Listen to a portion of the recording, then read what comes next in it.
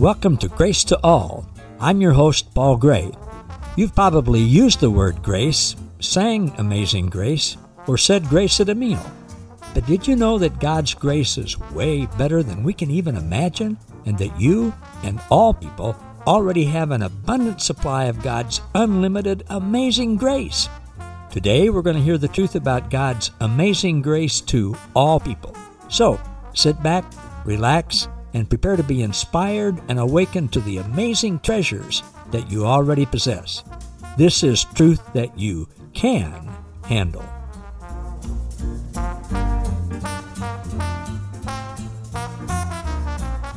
Hello again, everybody. Welcome to another edition of Grace to All with Paul Gray.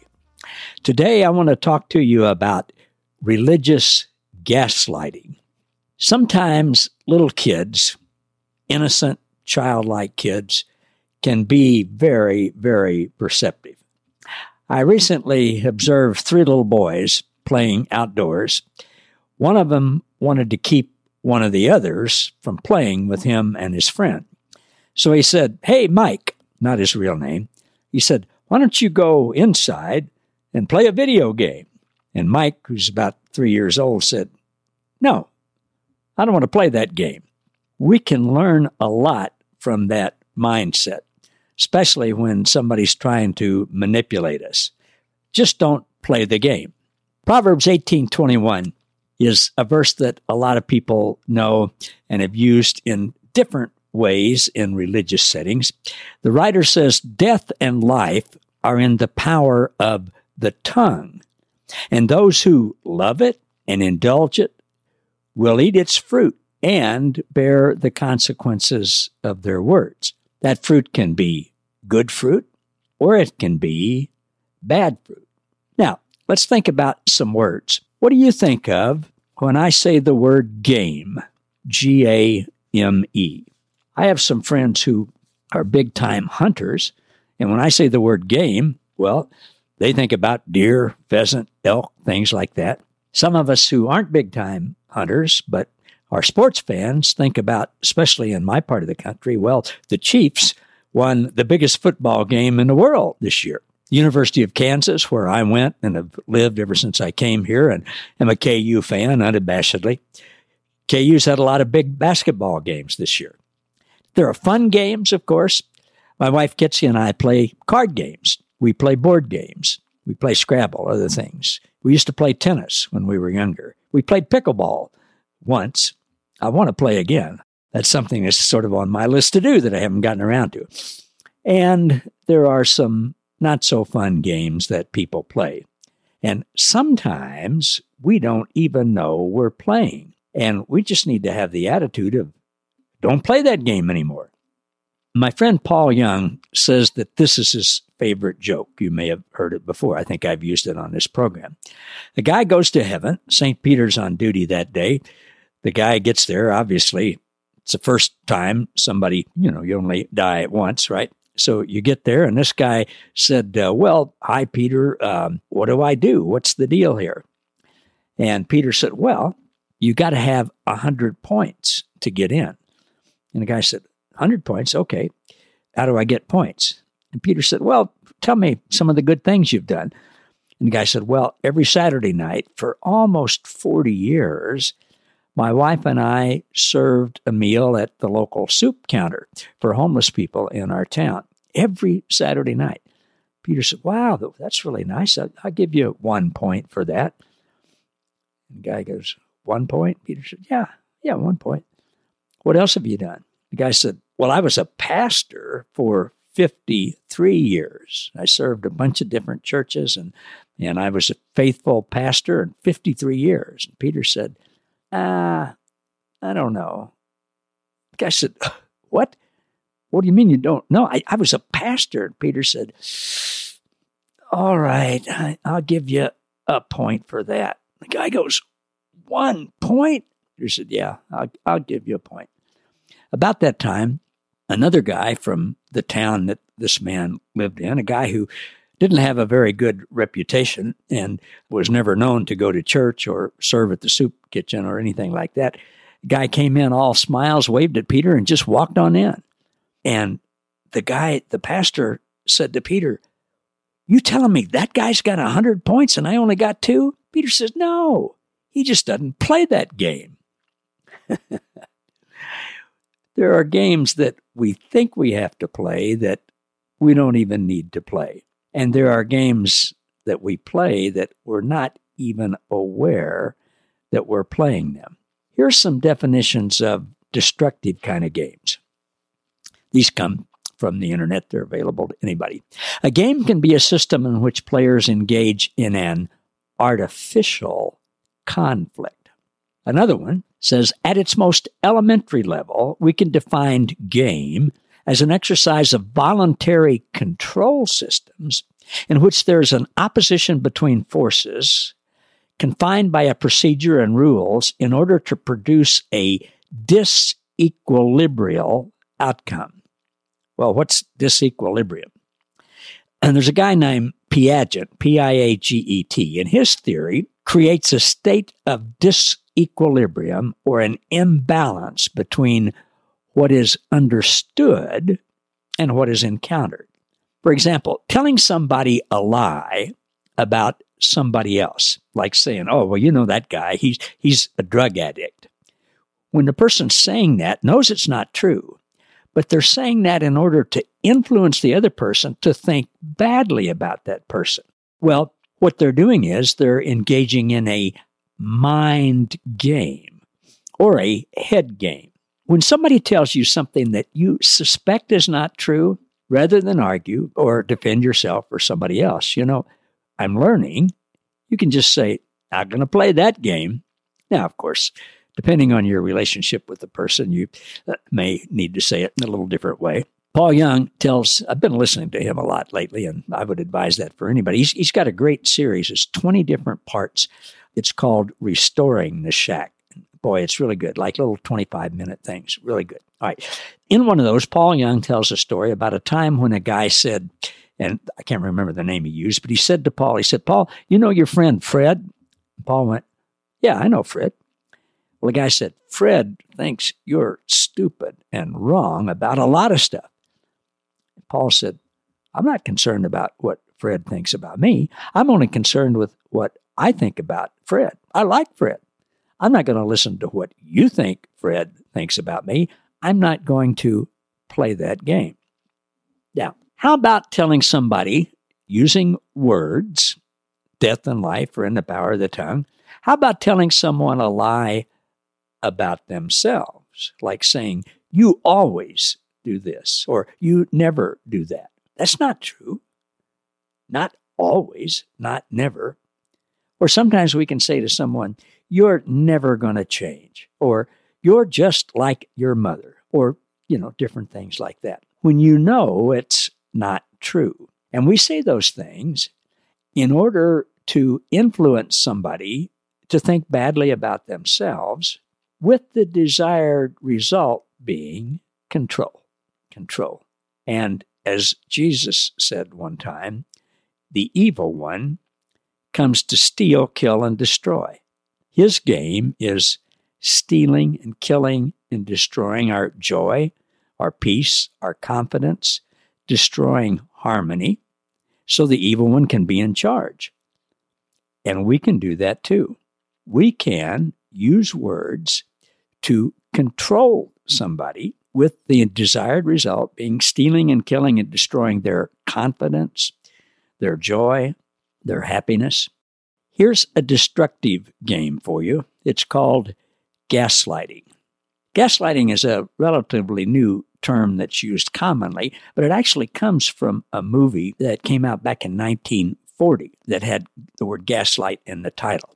Gaslighting today means to manipulate someone by psychological means into questioning their own sanity. Gaslighting is a form of psychological manipulation in which a person or a group covertly sow seeds of doubt into a targeted individual, making them question their own memory, their own perception, their own judgment, often evoking in them cognitive dissonance and other changes like low self-esteem. Using denial, misdirection, contradiction, and misinformation, gaslighting involves attempts to destabilize a person and delegitimize their beliefs. Instances may range from the denial by an abuser that previous abusive incidents ever occurred, to the staging of bizarre events by the abuser with the intention of disorienting the victim. We don't have to play that game. A lot of people on a large scale or even a small scale, people who are very close to us, people that we just sort of know, casually know, people we don't even know at all, can play that game with us. But we don't have to play that game. A guy by the name of Tony Ferretti, a licensed psychologist in Melbourne, Florida, and co-author of the book The Love Fight, says ultimately people who engage in gaslighting behavior seek power and control. Usually their emotional manipulation and gaslighting is an attempt to distract from their own deep insecurities. Well, that's a little lesson about the destructive game, gaslighting. But in my opinion, perhaps the biggest, most destructive game and subsequent gaslighting is the game of religious gaslighting. Fortunately, the truth, Jesus, sets us free from being gamed by the system and the game of religious gaslighting. When you know the truth, Jesus, and listen to the truth and trust Jesus, you are free from playing the game of gaslighting. Now, the opposite of religious gaslighting that attempts to steal, kill, and destroy and uses lies and deceit, manipulation, is agape, God's unconditional, self-giving love that always does what's best for the other person. Those are diametrical opposites. The enemy, who games us continually, who gaslights us, seeks to steal, kill, and destroy by deception and lies and misinformation. Many times the enemy does that in a religious setting. Sometimes it's done at work or at school or at home with our family or with a group of friends. And many times the perpetrator is not the enemy. The enemy, with a capital T, is influencing them, their ego, their self-centeredness, to do things, and they're willing victims of gaslighting us and other people. For example, we can get upset when we think a comment words are directed toward us, and sometimes they're not. Recently, I posted something online, do a lot of things online, and I posted things, and I got a great deal of positive response from it, but I got one response where I thought a guy was really tearing me down and other people in the group who were commenting similarly to things that I had said. And I thought this guy was really coming after it. Now, fortunately, I'm learning. I don't do this 100% of the time, but I'm getting a lot closer to it. Fortunately, I listen to Christ in me, and instead of verbally lashing out, of course, doing it in print, online, instead of verbally lashing out and condemning this other person and banning them from the group and, deleting them from my friend list, I nicely sent a private message and sought to understand and be understood. Wouldn't you know it? It turned out I totally misunderstood what the person was saying. And he actually didn't realize that what he was saying didn't apply to us at all. So there was misunderstanding on both our parts. As Cool Hand Luke would say, or Guy would say in that movie, we had a failure to communicate. This guy wasn't trying to criticize or manipulate or gaslight us at all. But the enemy put those thoughts in my mind. What I thought, what was my opinion, influenced by the enemy, created a conflict in my mind and could have escalated and resulted in things that were not good. So in that instance, I chose not to play the game. Now, how can we do that more and more and more, especially if we don't even know it's a game? Now, in that case, I didn't know it was a game. I had an opinion. Turned out my opinion was not correct. And I decided not to play the game. Like the preacher and the other guy going to heaven and meeting Peter, just saying, not playing a game. All right. So how do we do that? Well, part of the answer, I'm going to tell you today, part of the answer comes from a word that we have believed lies about its meaning. Religion has done a real job with that, taking words that meant one thing when the scripture was written and changing the words to that. One of the words that religion has used incorrectly, now hear me, people are not the enemy. The religious systems, religious institutions have done this, and then people have come along ages and ages and ages afterwards, all the way down the line, not even knowing that they're repeating and teaching things that aren't true to begin with. So I may sound like I'm upset with religious people. I'm not. I do not have any regard for religious institutions for the most part. Okay, here's the word: responsibility. Religion, destructive religion especially, religion that tries to game us. Religion says we have all sorts of responsibilities to their version of God. Now, generally what they really mean is we have responsibilities to them to keep their institution going, to make them look good, to not cause trouble, and to perpetuate the institution. But they'll say we have responsibilities to God. After all, because Jesus did so much for us, we have the responsibility to do so much for him. We have responsibilities to God. That concept is not in the New Testament at all.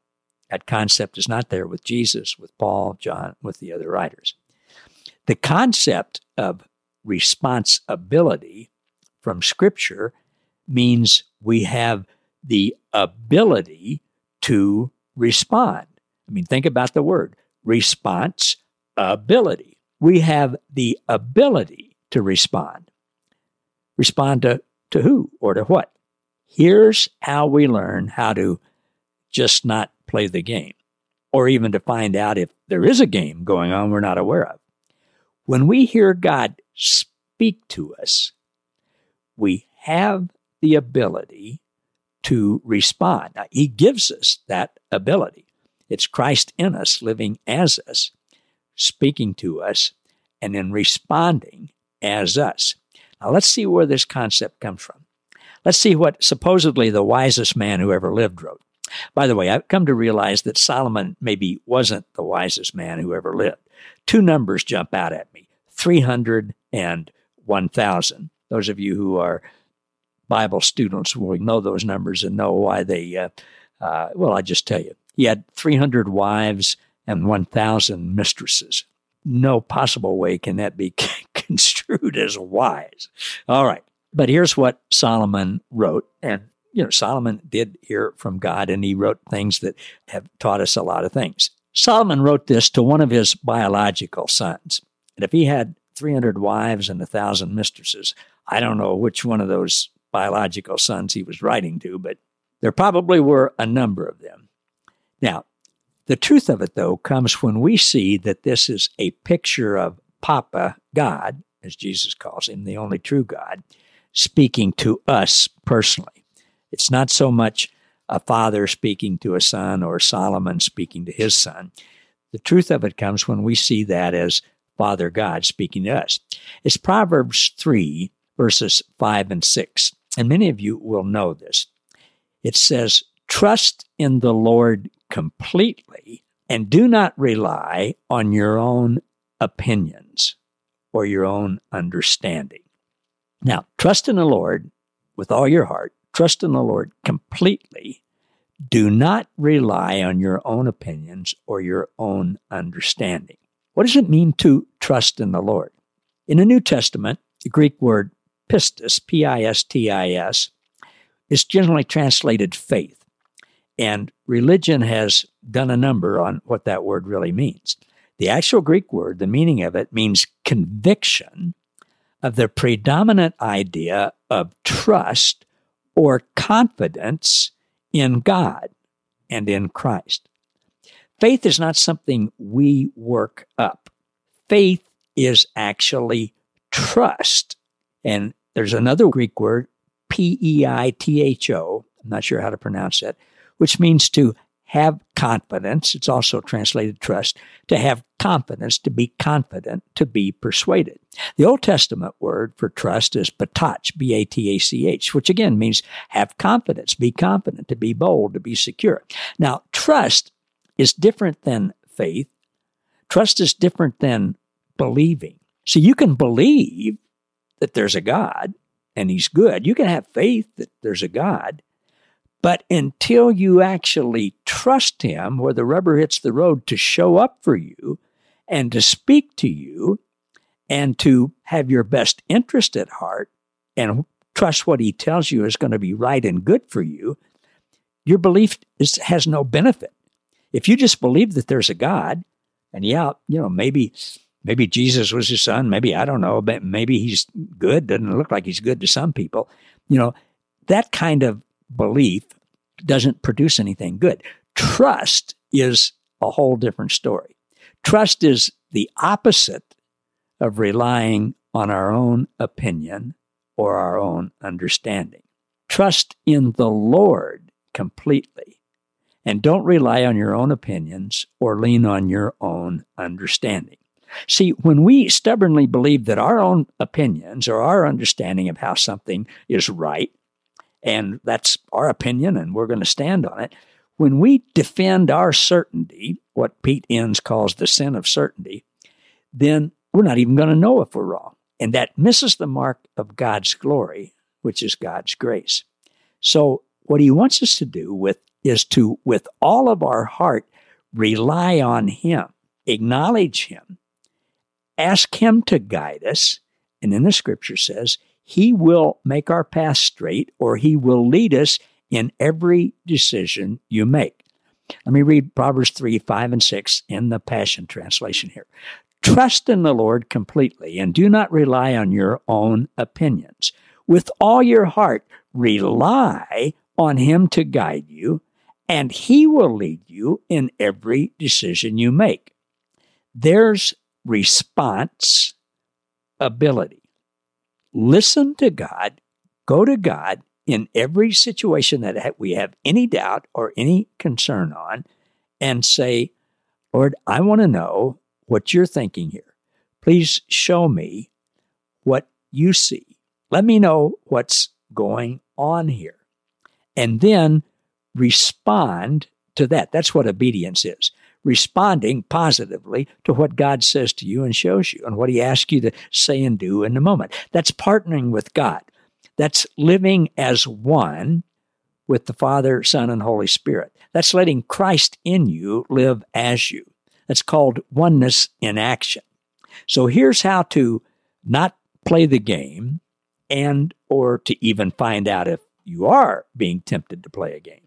Trust in the Lord completely and don't rely on your own opinions. So practically speaking, here's what it looks like.